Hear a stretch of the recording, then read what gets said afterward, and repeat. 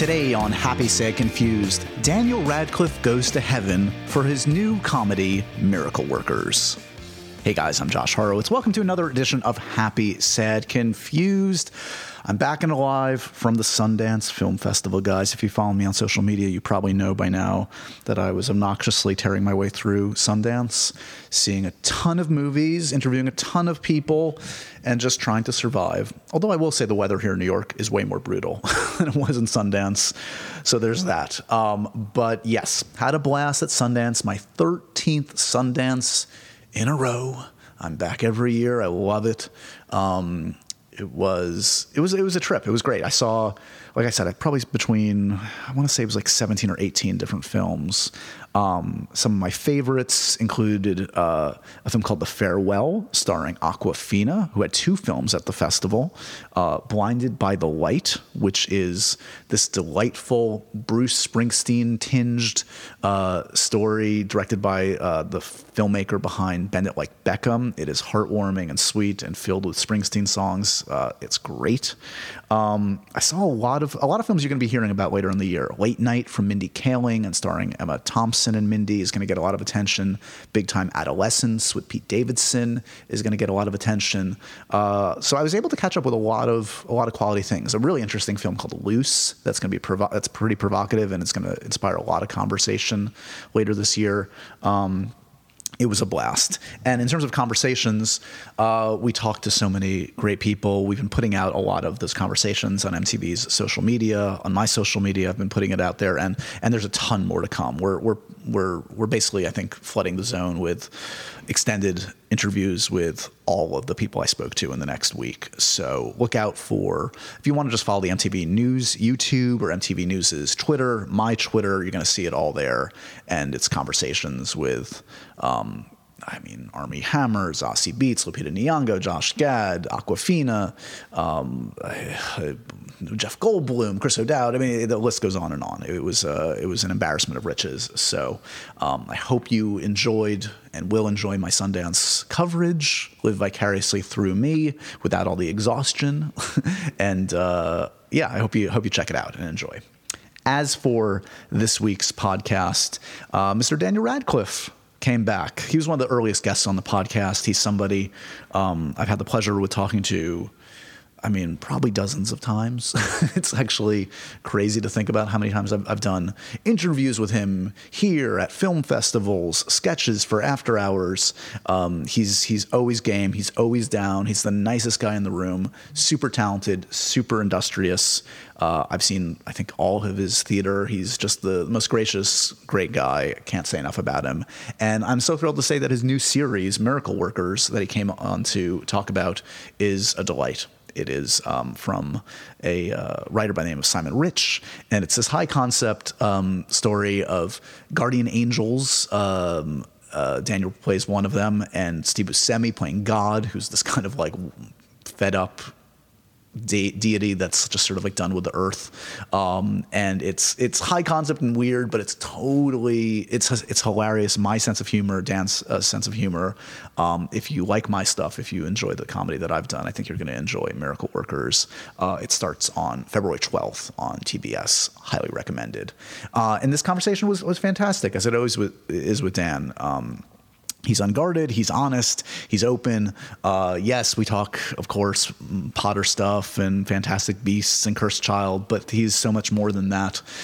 We talk about sort of where he came upon the manners that he shows and the way he carries himself on and off set, the choices he's made, the future projects he's looking to do, his newfound love of Star Wars, his feelings about comic book movies. There's a lot here.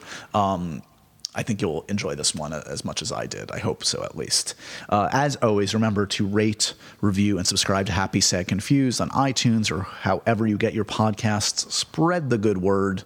And I'll just leave it at that and hope you enjoy this conversation with Mr. Daniel Radcliffe.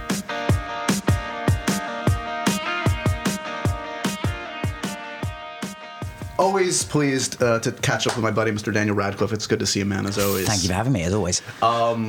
I missed you in Sundance. Did you have a good time? I did. It was nice. It was the first time I've been to Sundance without the pressure of having to sell a film, which was really, really nice. Not that pressure like falls on me normally, but it's the first time I've gone into one of those weekends with like not having to expect anything to come out of it, which is nice. So we just sort of went down there and screened the show for a bunch of people eating eggs. It was like a brunch screening, so everyone's just. It was a good idea actually. It meant it was a lot more chilled. Everyone was just kind of having breakfast and watching the show. Nice. And then I hadn't actually seen the show at that point, and I didn't want to, and I certainly didn't want to see it in a room for the first time in a room full of other people who were watching it. And so I kind of I did the intro, and then I went upstairs and I was starting reading my book, and then it was also on the TV upstairs, and I gradually sort of gave up on my book and was just like, oh no, okay, I'll watch it a bit. Let's see what this is. And I was actually, I was really pleased with it. It's funny. great. It's funny you say that. So we'll get into it in a little bit. Yeah. It's Miracle Workers, but I will say this: I was at Sundance, and as you know, like everybody there is so crazed, and like we were doing the wall-to-wall interviews, and I was seeing tons of films, and I knew I was going to talk to you when I got back, and I'd have time. But I was like, one night I got back to the condo, and I was like, I'm going to check it out. I totally got sucked in. I literally watched the first 6 episodes in a row in like the busiest time frame for me. So that should speak volumes. It does. No, it really does. It's a really. I mean, I was unsure. Whenever I watch something for the first time, I'm always kind of like, oh God, is this okay? Is it good? And I watched it and I really liked it, but then I immediately didn't trust my reaction. I was like, well, maybe I watched it and then I watched it with Erin, my girlfriend, and she was like crying, laughing in some of the second or third episodes. So I was like, okay, no, I think we've done all right. Yeah, no, you're speaking my language with this one. Yeah, and I got a chance to meet Geraldine out there. Oh, which great! For her film. For Hala. Yeah, she's awesome. She seems to have a good head on her shoulders. She is like one of those people that when, obviously around the time we were filming, you could tell like everything was going very well for her, and it was about she was about to kind of break out, and it's just one of those things where you couldn't wish it on a more deserving person. Like she's so good. First of all, she's so funny. She's so good. She's so lovely as a person and to work with on set. She's also, which is a quality I really appreciate, she's like tough as nails. Like she very badly hurt her ankle and was doing the last week of filming on our job on crutches and just never complained. And she's great. Meanwhile, you walked in here, you're just moaning about everything. Just like, I've been up since 6. This is, I can't. Barbaric. Not you're right. No, it's barbaric. I should say, I feel like there should be a disclaimer in this podcast where like the only person that talks faster than me, perhaps, is you. So if you want to slow down your podcast speed by like 40%, you can do the 1/2 speed or whatever it is that I sometimes put on accidentally and go, why is Chris Hayes talking so slowly? It's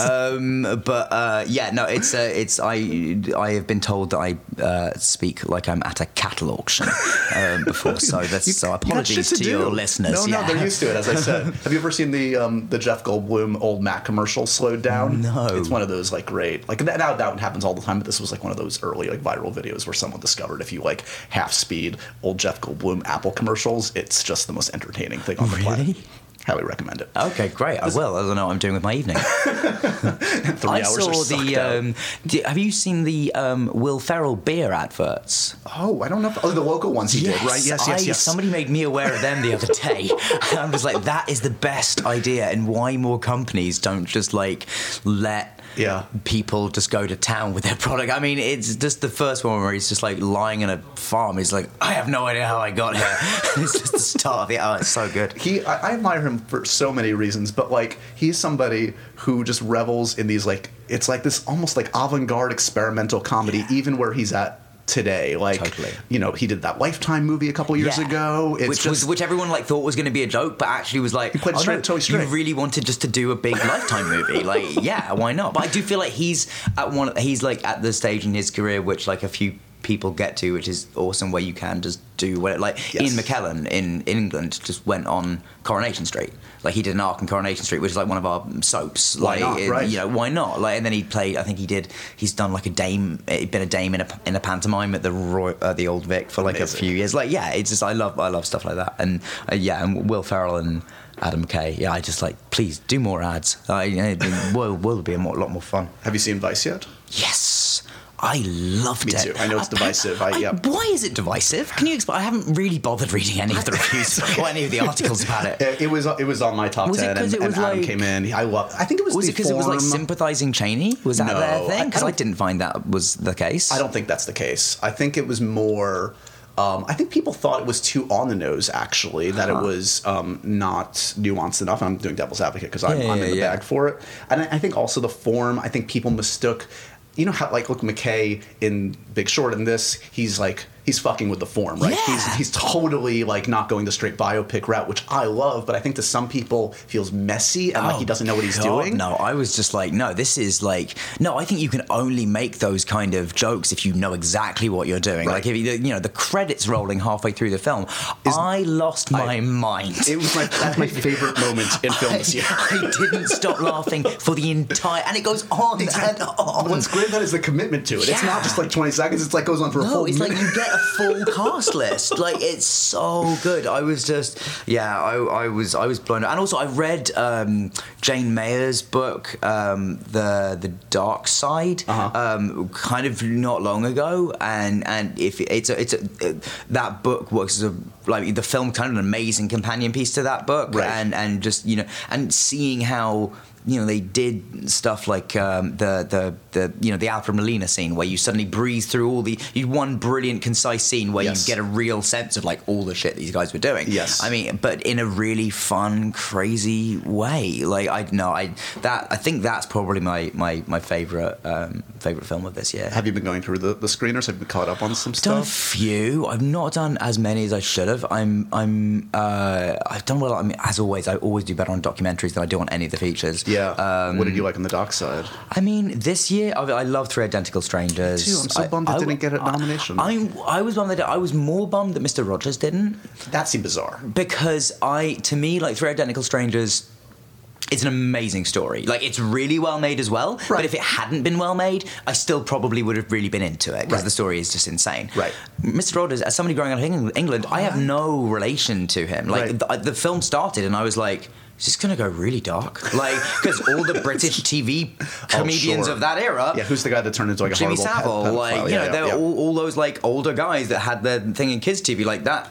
In England, that would be a dark movie. And then I just watched it and it made me care about this person I have no concept of, really, and was just like, what an amazing human being. And now Tom Hanks is playing him because he's the only human being that I think probably could, because he's as beloved as Mr. Rogers. But yeah, no, it's been I do feel like it's been a really cool, and I'm glad that Black Panther is being recognised in a proper way. Yeah, it's very good as well. Did you watch on the doc side? Have you watched either of the Fire docs? Yeah, absolutely. I am fascinated by that. I mean, it is such a testament to how, like, being a white dude who's a fairly good talker will get you so far, but not all the way. Right. Like, will get you to the point where you can really fuck up publicly.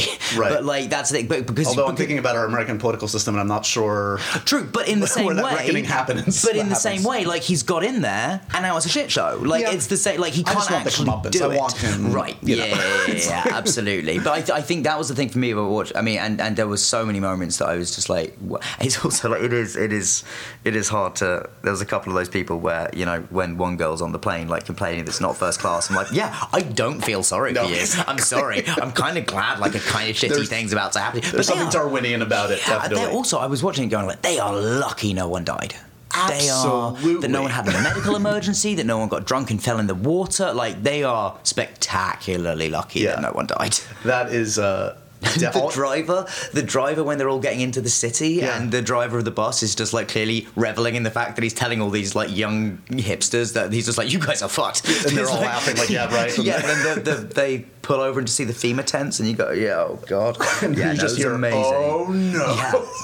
There was so I enjoyed those documentaries as well. By the time I was through the second doc, I was which like, one? I did both. Which order did you do it in? Hulu first. I was fully only intending on doing one of them, and I even asked on Twitter which one should I see, and I had heard Hulu was better, and indeed I liked Hulu more. Yeah, me too. But after like one of them and after both of them, I was like, I could watch this Making a Murderer style. I could watch 10 hours of this. Yeah, I could be in there for all the I want to see every meeting that Billy was in, because you just go, how did you get this money? What a character! How did people? It's going to be money? I mean, and it's also going to be a great, like, I'm sure someone's making a narrative fiction probably, the guessing game on who's going to play Billy at this point. I mean, that's the thing. Seth MacFarlane's too old, but he has a kind of look, doesn't he? Yeah, totally. But not. He is too old. So as we tape this, and we're going to push this out immediately, the biggest football event of the year is this weekend. You made some news on and I'm totally with you on the Tom Brady thing. I dislike him only because he doesn't also eat tomatoes. I don't understand a person that just decides arbitrarily not to eat tomatoes. What, like a blanket? What does he have? Tomato sauce? Does he have ketchup? No, it's like part of his weird diet. Him and Giselle just live their like special... I mean, this is the thing. As soon as I made that comment, for those who don't know, I made some comment about Tom Brady having a MAGA hat in his locker. And as soon as I made it, I was like, you fucking idiot. Why Do you know when you're in an interview and you've said something and it's like, oh, fuck. I'm just like, oh, that's going to get picked up. And it was that thing of like, it was like it was Sundance, so we'd done a bunch of interviews that day, and I was like hopped up on coffee and just getting flippant through my first one. I was like, yeah, get that MAGA hat away. And I was like, oh, what have you done? Not because I, in any way, because the thing, I should just have made the point more new. It was like, I used to be literally obsessed with Tom Brady. Right. Like, with the Brady Six, for anyone who hasn't watched it, is an amazing sports documentary about how rough it is being an athlete, and frankly, how amazing Tom Brady's story is. And so, I watched him down. I met him once and was able to tell him, like, I've just, like, find your story so inspirational, and all of that's true, which is why I was very disappointed when, like, he picked Team Death Star. And so, it was one of the, and also, but aside from that, like, it's more that the Patriots are just...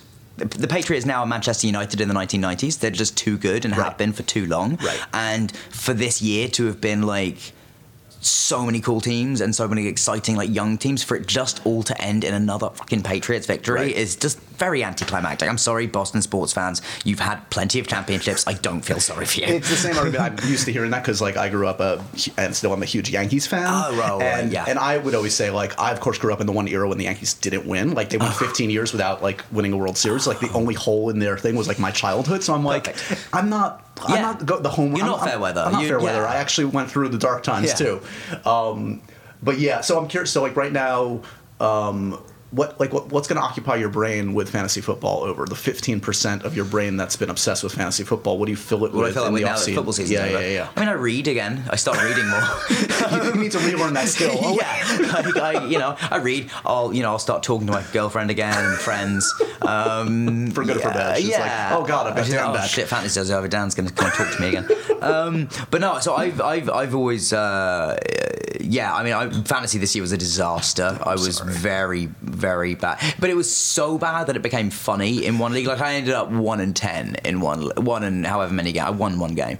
And my girlfriend almost won that league. So we had, like, completely symmetrical seasons in that she ended up with one loss and I ended up with one win. And then the other league that I'm in, I had, like, the second highest points total in the league, but ended up finishing 8th because I played the person, like, the highest score in the week. I think something like 6 weeks out of the 13 or whatever it was. There's no justice. So, but is it a keeper league or do you start from scratch? It is a keeper league. No, you're allowed to. You can't keep your first round pick, but you can. You can keep anyone else. And you can't keep last year's keeper. That's the rule. Do you have other actor friends? Is like Dane in your league? Dane is no longer in the league. Okay. Dane has a young child now, and so I think was it was the kid or football. Yeah, I think so a little bit. Who else have we got in there? There are some. Do I have any other like actors? I stumbled onto this amazing all-star league of, like, apparently every big Marvel actor are in the same league together. Oh, really? And I found out that Chris Evans has won, like, the last 2 years, and it's like Evans and Pratt and Anthony Mackie and Cheadle. I know that because Bobby Cannavale and I just did a play together. Right. He's in a league with, like, John Hamm and Paul Rudd, and and they have, like, a big fantasy draft every year. I was like, they're in a real cool guy. Yeah. Cool comedy drama guy. Yeah, absolutely. So going back, I want to, since we have some time, let's talk a little bit about. I'm curious. Okay, so, like, I'm always struck by, and we've known each other for a while. From the start, you've been like the most gracious person to like me and everybody like on a shoot. You come in, you introduce yourself to everybody. It's organic. It doesn't feel forced at all. I'm curious like where that came from. Like, was that something you saw from like the adult actors on the Potter set or anyone? No, I mean I remember hearing a story on the first film from an AD called Michael Stevenson, who's kind of a legend in the British film industry. Literally, you could have 300 extras walk into the Great Hall. He will know every name on the way out that day. He remembered he had worked on a film that my mum had cast 5, 6 years before I got cast in Potter. She had visited set for one day, and when we came in for my audition, he remembered her and remembered her name. Like, he's just an amazing guy. Yeah. But he told me a story about Michael Caine very early on. He was like, when Michael comes onto set, by the end of that first day, he'll know everyone's name and he introduces himself. And I always thought, like, that sounds like a good way to be. And I think it's also, honestly, like, if I'm being to be frank, like, it comes partially from a knowledge that like the reputation that child stars have, or the assumption that people make about child stars is that we're going to be dicks. So that like every time, like a lot of my energy is just like goes into communicating with every second that I meet a person that I am not a dick, right? Or that I'm not what they expect me to be. I might be a dick, and also the knowledge that the smallest dick move, the smallest moment, will be a story that can grow and become a reputation. Yeah, and it does come from a very genuine place. Like, I don't know how actors who are horrible do their job or have fun or why they do it. Like, walking onto a film set of people hate you must really suck. Like, I don't know why anyone chooses to sort of live like that. So yeah, and I think that as an actor, particularly when you're young, and you get a sense of actually like how profoundly your mood and your behavior can affect the day and affect everyone's day. It always just seemed like a really important thing to try and create. And and as an actor and as a lead actor on set, you can be a part of helping everyone to have a nice time and it to be a good place to work, and that's that's really important. Yeah, that is a fascinating thing that I hadn't even thought of, like, because I've talked to a lot of people over the years about sort of that nature of setting the tone. You're number one on the call sheet and setting the tone, but when you're 10, 11, 12, what you were, and you were number one on the call sheet, that's a lot to put on a young person. Be like, okay, I'm going to set the tone, and I'm like going through puberty and being like, going through all this shit. Like, yeah, I mean, I never felt like at the time, like, oh, you're, like, it was never put to me in those terms, so I didn't like feel that pressure. I think, that was one of the things that Chris Columbus was amazing at on those first two films was getting us all enthused and excited to be there every day, but also focused and concentrating on the work. And I think it was honestly, I think it was probably a conversation my parents had with me fairly early on. Was just like, you do set the tone, and it's okay to, if you're having a bad day, you can have a bad day, but don't let that spill over onto other people and or onto their work.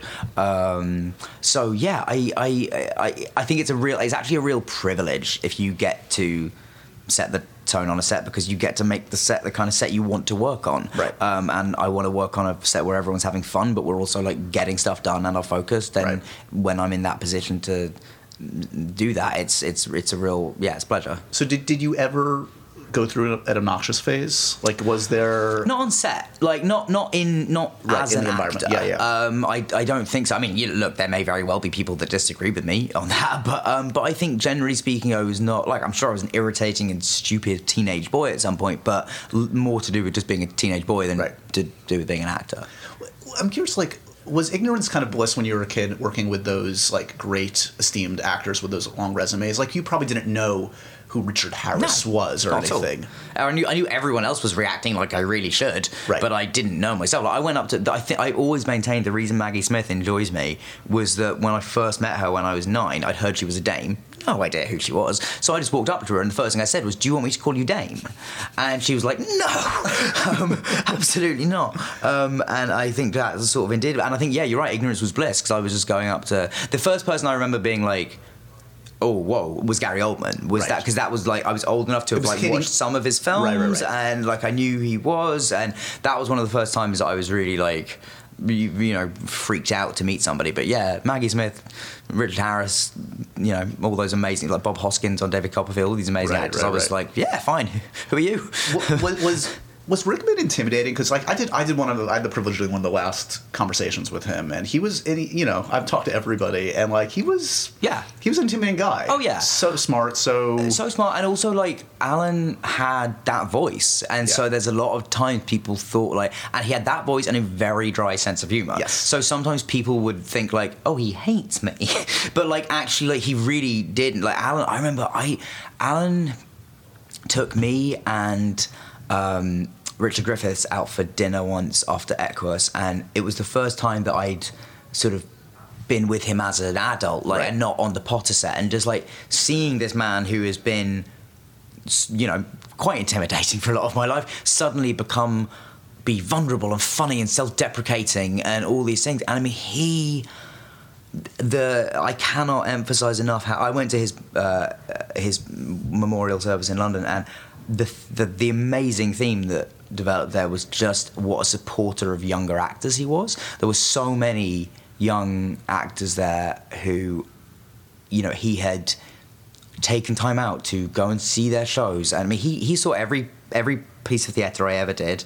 He cut short his holiday in Canada to come and see me in Equus, and then took me out for dinner afterwards and gave me not notes, but talked to me about the show and was helping. We were a fair way into the run at that point. I was struggling some things, and he was very helpful. And he didn't need to do that, and he didn't. I don't frankly know how he had the time to be as supportive of so many young actors as he did, and direct and write and be an amazing actor. But yeah, he was definitely intimidating for the first sort of particularly the first sort of 3 films. And I think that was also the time when, to be fair to all the older actors, they didn't know if we were going to be around for the whole series. They didn't even know if we're, they... and I think it was on the 3rd film where me and Alan had some, proper one-on-one scenes together for the first time that he really started treating me differently and a bit more like a grown-up. Well, I can say from personal experience, he always spoke exceedingly prideful and happy with you guys. And I remember, that conversation, he... and it probably wasn't his cup of tea, but I don't know if you remember, for that sketch we did for you, me, and Dane, there was a little cameo that Alan taped that we put into the sketch that I'm sure he wouldn't have done for many people, but he did for Oh, cool. Well, you. Thank you, Alan. Let's talk a little bit about Miracle Workers, because we've talked before about this the post-Potter career and how you've charted this amazing path that's been very unique to you and reflected your aesthetic and sense of humor, and this one feels like I said, it's right up my alley. It's clearly right up your alley. Talk to me a little bit about it's where it starts with the writer on this one, right? Absolutely. So this is Miracle Workers is based on a book called What in God's Name, which you should all read. It's fantastic and funny and very, very short. And I read this book. Erin, my girlfriend, turned me onto this book, and I read it. And I was like, "This is amazing!" And I was able to get a meeting with Simon, and I just said to him, "Look, if you ever do anything with this, I really don't care in what capacity that I could work on this, but I just want to be involved." And he could have turned around and said, "Yep, we're doing it on the radio," and I would have been like, "Yeah, great, I am in." Yeah, so I had that conversation with him, and then about a year later, he phoned me up talking about how he would like to do it as a TV series, and how he would, if we are lucky enough to get a second series, it would be an anthology series. Now, the thing that was amazing about that for me was that I've wanted to do American TV for some time, but standard contracts of 7 years, and so there was no way I was going to sign on to something for that long again and get locked into something for that long again. And so when this came along, and not only was the writing amazing and this series itself amazing, but TBS had given Simon, carte blanche to then change the story next year, have a new setting, new story, new characters, complete, like American Horror Story, but kind of for comedy. So basically I wound up in a situation where I just get to do a new Simon Rich project every year, which to me is, Simon's one of the most talented writers I've ever worked with. I think probably one of the most talented around. And he manages, in this series and in lots of his work, he just creates this amazing tone that is both incredibly dark and sort of, has a real edge to it in terms of the comedy. There is a hell of a body count in this series. Right. It basically starts with the premise that the Earth is not worth keeping around. Right. So God decides to blow up the Earth in the first episode, very early on in the first episode. The rest of the series is us either trying to convince him not to or trying to, in fact, just save the Earth. So as a consequence of that, we're in heaven. So we're dealing with the running of the Earth. So when something goes wrong, people die, massively. Huge, large amounts of them sometimes. And so that was so he manages to have this world where that exists and can happen, but also it just be so incredibly sweet and heartfelt and earnest and full of a real kindness and a real love for human beings in all our chaotic, messy forms. And I just think there was such a unique tone and style, and it's something that because I love comedy, but I don't particularly like mean comedy. Right. And so that was just something that I was like, I don't know when I'm going to get a chance to work on something like this again. And so I dived in, and then probably about a year after that conversation, we started filming. And just to say a little bit more of the premise, you basically, you and Geraldine are guardian angels, as it were. Yeah. Kind of, you specialize in these kind of mundane tasks. You're not into the big stuff. Yeah, I work in the department of answered prayers, which is a lot sort of less of an important or glamorous department than we would like to think it is. And Craig is somebody who is so terrified of failure that he has scaled back his ambitions to only consist of the things he knows he can achieve, such as finding somebody's lost keys or finding somebody's lost gloves. Really, finding small lost things is sort of the bulk of my activity. And then Geraldine's character Eliza comes in and has real actual ambition and wants to change the world, and I'm kind of there going, whoa, slow down, you're going to mess things up. We can't be getting crazy with how many people we're helping.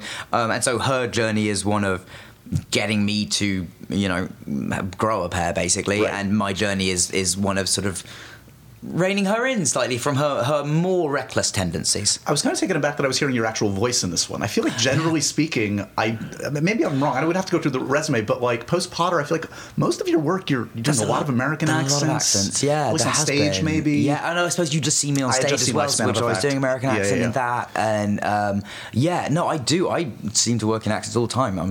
I'm learning a new one at the moment, learning South African, which is fun. And I did Israeli for a film. If I never had to do that again, that'd be great. I just felt like I was... should I say this? Yeah, it's fine. Because I don't want to put it into people's heads in case they see it, but because I stay in the accent all day. When I'm on set, I'm in the accent all the time. Right. And American, it's very easy to do. It doesn't feel like a big thing. When I was doing Israeli, I felt like I was doing a bad Borat thing the whole day. Right. And it wasn't. And I've had many Israelis be very complimentary about my accent, which I'm very grateful for. But it's so far from how I talk that it could never sound natural to me. And that must be helpful for an actor because you're so self-conscious. The whole thing is to try not to be thinking and the in your whole own thing head. is as you say, the self-consciousness is the enemy of acting. So as much as you can stop yourself from thinking about yourself, the better.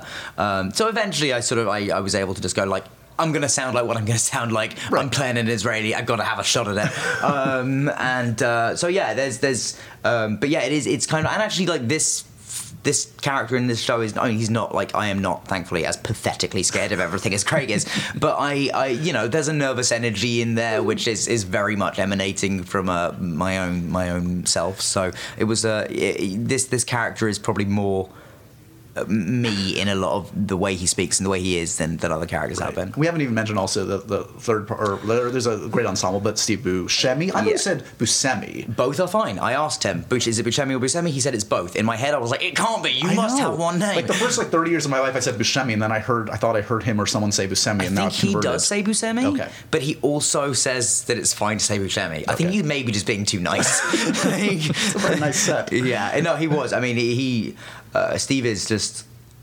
to be honest, it's always been my experience that the people who are really good and have been really good for a really long time are great. It's very rare that those are the troublesome ones. It's normally the people that are kind of in and out of the saddle of either work or fame that are tricky. And Steve is just lovely. Steve, at one point, Steve was wondering... Cara and Sony is in the show, and his parents were on set, and Steve apparently saw them wandering around looking lost, and we have a big set that we're on, and so he just like walked over to them and sort of guided them back to set, and then like took them to craft services and was like chatting with them, and then later they turned to Karen and was like, oh yeah, that guy, he showed us around, and he's like, yeah, he's the lead of the show, he's playing God, that's Steve Buscemi. But yeah, he's just a lovely man, and yeah, and we were, I mean, just crazily lucky to get him. Yeah, when you land someone like that, you're like, okay, this is gonna work. Yeah, it really was. Were you a Lebowski guy? Are you a Lebowski? Absolutely, Lebowski and Fargo. I mean, I'm most of the Coen Brothers movies guy. I love them. But what's your top Coen Brothers movie or two? That's a big question, I know. Big Lebowski is got to be up there. Definitely.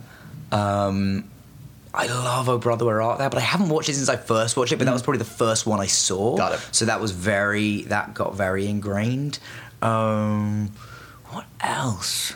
I mean, you know, Fargo. Sure. Sorry to name all the hits, No. But they are. You know what's grown in my estimation since it came out a few years ago is Inside Llewyn Davis. That one gets better and better, I feel like. Oh, I haven't seen that one. Oh, really? No. A lot of them do that, though. I feel like a lot of them, I mean, it's the mark of a great film, is obviously standing the test of time, but like their films just are so new dense. Things in them. Yeah. I also love The Man Who Wasn't There when that came out. I really enjoyed that. Beautiful I don't know if that holds up again, but I'm sure it does. Yeah. Amazing. Okay, so we also want to mention, congrats, I got a chance to see you in Lifespan of Effect. Oh, yeah, cool. You and Cherry Jones and Bobby Cannavale. When you end a run in a play, are you like ready, or do you like look towards the finish line? Do you like kind of know when you're kind of like, I'm ready for the next thing? Yeah, it varies from play to play. It depends how long the run is. Like I did a show called Privacy, which we did 4 weeks of previews and 4 weeks of performances, and like we got to the end and it was like, oh Jesus, that's over. I missed that. This one, like I've got to be honest, I was ready. Like I was ready for it. It was great. We had a fantastic time. But I think by the end, all of us were like, cool, we've done it. Yeah. Like we've done it. It's been really good, and now it was the perfect length of run for us. And it always goes through. There's always the same kind of cycle, no matter what length run it is, which is like, you know, just get through rehearsal and then terror and adrenaline and fear just rule you through preview and in a kind of good, exciting way. And then it's like that for sort of the first half to 2/3 of the run, and then there's like a little couple of weeks where you're just like, will it ever end? And then, because once you have said the same line, and not for any other reason than you start to, even though the experience is the same for an audience, whether they're hopefully coming in week 1 or week 9, by the time you get to week 9, you have said those lines so many times that there will just be moments that you no longer believe yourself in, even if it comes across as real to an audience. Right. I would think that's also exacerbated on something like a run like How to Succeed. That was a long run, right? Yeah. Like that was... How to Succeed I did for 11 months, and that was, it's interesting. It's so much harder doing like a musical like that than it is doing like a show like Cripple of Inch Man or Equus, because if you're having a great day, you know, I can make myself sad. I can think about some stuff and get into a dark place and make myself sad. If you're having a shit day and you're doing a bright and breezy musical, getting up to that place of like, okay guys, I'm gonna sing some songs that was I mean, I maintain that doing a musical is like the hardest work you can do as an actor, basically. Just the physicality too. You're like a marathon runner. Like it was really good, and I loved it. And there is something incredibly bonding about doing a musical with people. I think I've probably got more or as many friends off that job than of any job that you're in the I've ever trenches done. with them. You really are, and you screw up with each other, and you know you have each other's back. And I mean that was actually the real joy of Lifespan as well, was becoming a kind of like some weird super organism with Cherry and Bobby, where we're all just very connected, and like when the show was good and when it was a good performance that night, you really felt like, wow, we are moving as one thing, which is a really exciting thing to feel. Do you consume a lot of like theater? Obviously you can't while you're kind of in a production, but I do the rest of the time. I don't if I have a play coming up, or if obviously I'm in one. Bobby sometimes would go and see like 2 plays on his day off, and I'm like, I don't know how you are doing this. He's like, I've got to support a friend. I was like, I don't care about my friends that much. Self-preservation. What was I saying? I just saw your buddy Paul Dano in True West. Oh, how's that? As you can imagine. Yeah. That is a tough play. Yeah. Yeah. Yeah. Him and they're Ethan, not switching Hawke. roles. No, are they? they're not. I saw that production way back when with John C. Reilly and Philip Seymour Hoffman. That was epic too. Yeah, God. But yeah, no. So watching a play when I'm about to be in one or in rehearsal. I'm sitting there being like, I should be home learning my lines. I shouldn't be doing this. I just get so nervous. But yeah, what have I seen recently? I saw The Ferryman the other day, which I've got a friend in it, and it was fantastic. I mean, there's some really amazing, and also, I mean, the fact that I think a new cast is going to come in like a few weeks, but like those guys have been doing that show for 2 years, right, since London, and it is particular. I mean, what they're all doing is amazing, but like this is really bad of me. I don't know the lead actress's name, right, but the girl who plays the main actress, I honestly don't know how she is finding those levels of emotion and intensity after 2 years of doing that show. It's really, really like impressive all around. She's amazing in it. Very cool. That's definitely on my list.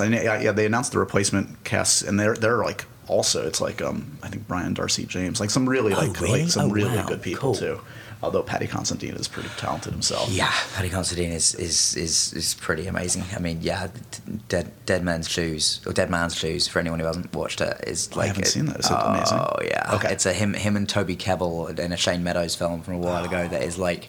It's a really, I mean, it's one of those films again that I haven't watched since I was a teenager. But when I watched it when I was younger, I was like, this film is unreal. Like, yeah, it's very good. He's amazing. Kebbell's one of those guys too that I've always I always am piqued by what he's doing, and like I feel like I'm surprised it hasn't. I mean, he's obviously a note, but like I feel like the next level is eluding him.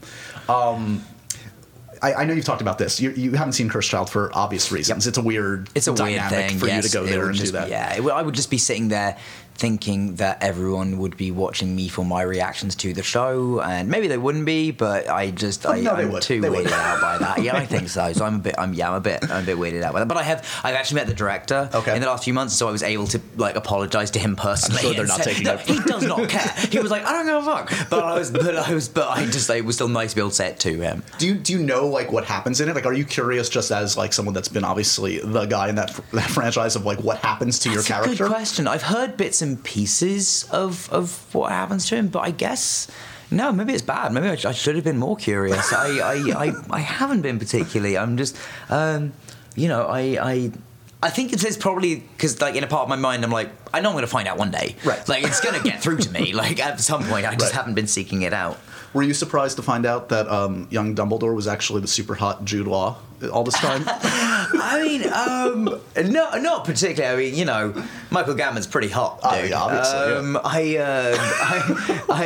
No, I think I actually was like, I was very, very happy with that casting because Jude Law also feels like one of those actors who was like, you should have been in the series. We should have had you in by now. How has that not happened? So it's nice. It's nice that he is. And actually, I do think there's something lovely about him playing that character and sort of the torch being passed from Michael to him is a very he's great at it. I don't know if you've had a chance to see it, but he's exceptional at it as I've also not seen that one. That one was the first one that I was like, because when Fantastic Beasts came out I was like not weirded out by this at all. This is great.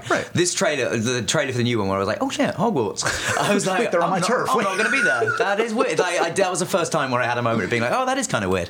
Do you think, okay, so like, again, we've talked so many times about sort of like how you've capitalized in a very smart way in terms of like the cachet that you had in your Harry Potter years on these kind of unique projects post Potter. Do you think like it's ever cost you a role? Do you feel like sometimes it's in people care too much? Honestly, like I'm sure I don't know which ones or what, but I'm sure it has. And I think I maybe have been told once by somebody that they wanted an unknown for this. But I think the way they put it was actually slightly more, and I honestly I get it. They were saying like we want somebody that doesn't have kind of baggage with it, or that the audience isn't coming into. If you're playing a character who like the point of him is that he is very anonymous and no one cares who he is, then I can see why a director, like I personally think that would still work and I can play that. Yeah. But I can also totally see a director's point of view of being like, don't want a super famous person playing this part. Like I get that. But no, I don't. So to my knowledge, it hasn't. And I also think there's an interesting thing where I think there's, if half the directors in the world saw me as Harry Potter and were like, well, that's all he's ever going to be, and I don't want him. I don't want that baggage touching my film. there was the other half of directors, there's another attitude towards it, which is that I want to be the one to reinvent him. Yes. I'm going to fuck with those preconceptions. Exactly. Totally. And I think a lot of directors find that really exciting. So I was kind of like, as soon as I keyed into that, and actually doing Equus was a big part of that, because that made everybody go like, oh, he's going to do, he's up he'll go that far, he's going to push himself. Like, I think that I've been told by a few directors since that was, even if they didn't see it, that was something that kind of made them sit up and take notice, which is nice. But I feel like I mean, definitely like John Krakidas in Kill Your Darlings was very excited to like get his hands on me and like do the first thing since Potter and I think, you know, probably there's something to that in the Swiss Army Man guys and a few of those as well. Sure. So where are you at right now in terms of, like, you talked about the notion of not wanting to do like a long-term series, like the appeal of this is an anthology kind of thing. Where are you at in terms of like films? Like, are you more or less open to kind of ongoing franchises, which is like the bread and butter of the film industry right now? It is now, yeah, you're right. Look, I'm totally open to it, but it just has to be like a really good script. Yeah. And I don't like to talk disparagingly about the studio system, and it's just a reality of the world we're in, that people feel more comfortable taking risks when there's less money involved. Yes. So the indie world, while it is much harder to get things made, when you are successful in getting them made, you will have more of a chance to be kind of slightly more adventurous. Right. But no, I would do a franchise again in a second if I loved it. Yeah. Like, would have no problems with doing that. Supporting role if possible, so I have time to do other things. But yeah, absolutely. Are any of? I mean, I guess you mentioned one already. I was going to say any of the Marvel or DC things doing it for you. Black Panther did it for you. Black Panther I thought was great. I mean, honestly, Deadpool is like one of my favourites. I think the guys who write it are amazing. I met with them a couple of times about something ages ago. Oh, they're super smart. Yeah. They're so smart. They're so funny. The credit sequence in that movie, the first one, does the real heroes here. Right. All that stuff was so good. What do they call Ryan Reynolds? God's perfect idiot was where he was. Very apropos. Well, again, it's like we were talking, like, even back to Adam McKay. It's like it's screwing with the form. It's just not being lazy. Like, why? It's a movie. You can do what you like. It does not have to be naturalistic. Right.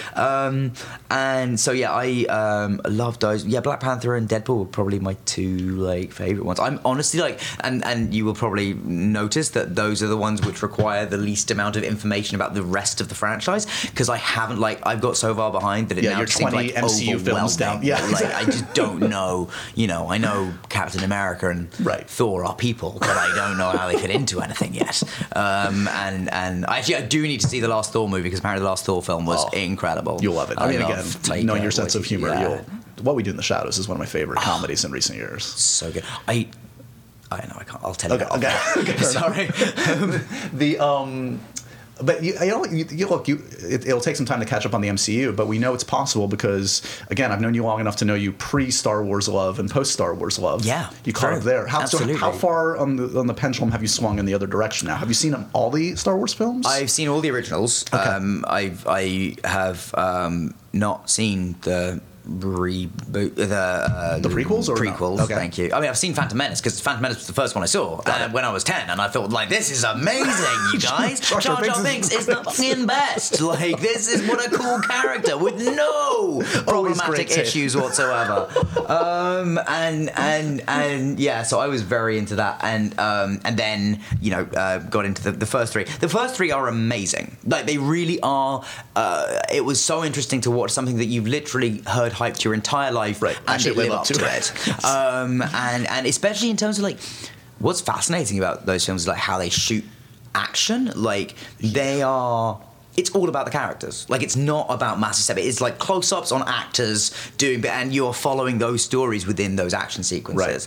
Right. It's the emotion in those lightsaber fights. It's by the end of Return of the Jedi, it's a fully immersive. You're so invested. I mean, So I was really blown away by them, and I loved Force Awakens, and I haven't seen Last Jedi yet, which I heard was amazing. I know loads of people had problems with it. My girlfriend loved it so much. Well, you're not on Twitter, but don't say anything about Last Jedi or Batman. These are the two most divisive topics apparently outside of Donald Trump on the internet. Which Batman? All Batman. The DCU fans are very, very extreme. They're very. So are they saying that Ben Affleck no good or Christian Bale good? Or No, the DC fans defend like the Zack Snyder films, so like the Batman versus Superman and Justice League. They're insistent that there's a thing called the Snyder Cut, the version of Justice League that was directed by him before he had to leave. It's a whole thing you don't want any part of. Okay, the Snyder Cut. Trust me, this is a world you don't need to get into. Wow, no, it really seems like not. But yeah, and I was less into Rogue One, but just because I don't think maybe I knew enough of the mythology going into it to get as much out of it as other people Got did. it. I don't know. Got it. I know you have to run, but what's so you've got what Guns Akimbo? Guns Akimbo. That sounds crazy. It is crazy. That's by a young New Zealand filmmaker called Jason Lee Howden, who literally I read this script, which is like some kind of crazy action comedy fable about a guy who, after a series of horrible encounters, wakes up one morning with guns surgically attached to his hands. Dan, always going the safe route. Farting corpses, just making these naturalistic movies. Exactly. God, shake it up. Honestly, the scene that sold it to me was like 10 pages in, where he has to go to the toilet. And there is I think the line was something like, bomb squads are not as careful as this. And I read that and I was like, yeah, I'm in. You're fully utilizing your premise of gun hands. I am in. You're living up to the promise of this concept. And I do think it's me and Samara Weaving. I think it could just be really one of those films that like hopefully like catches people's imagination in the way that Swiss Army Man found its audience. Yep. Like that's what I'm hoping for Guns Akimbo as well. You're collecting a great a filmography of bizarre, wonderful, idiosyncratic films, man. You know, I'm there for all of them, and I love that I'm even a small part of making weird shit with you over the years. Certainly, when I was watching Miracle Workers, I was like, oh yeah, like I'm seeing the same kind of like irreverence that we've done in our stupid pub quizzes and all that stuff. And also, it's like those. Were the other times that you've seen me like being very much me on camera, so that it probably does feel like quite similar to all that actually. I love it. It's very nice to be. It's going to be a struggle to stop working in comedy. It's really it's doing comedy is just so much. It's the best, fun. right? Yeah, it's the best. Well, you know, I'm there for you anytime you want to make weird shit. Awesome. You've got a lot of fans in the weird shit world. Congratulations on Miracle Workers. Everybody should check it out on TBS, and we'll talk soon, buddy. Sweet. Thank you so much, man. Thanks, As always, a pleasure. Thanks, man. And so ends another edition of Happy, Sad, Confused. Remember to review, rate, and subscribe to this show on iTunes or wherever you get your podcasts. I'm a big podcast person. I'm Daisy Ridley, and I definitely wasn't pressured to do this by Josh.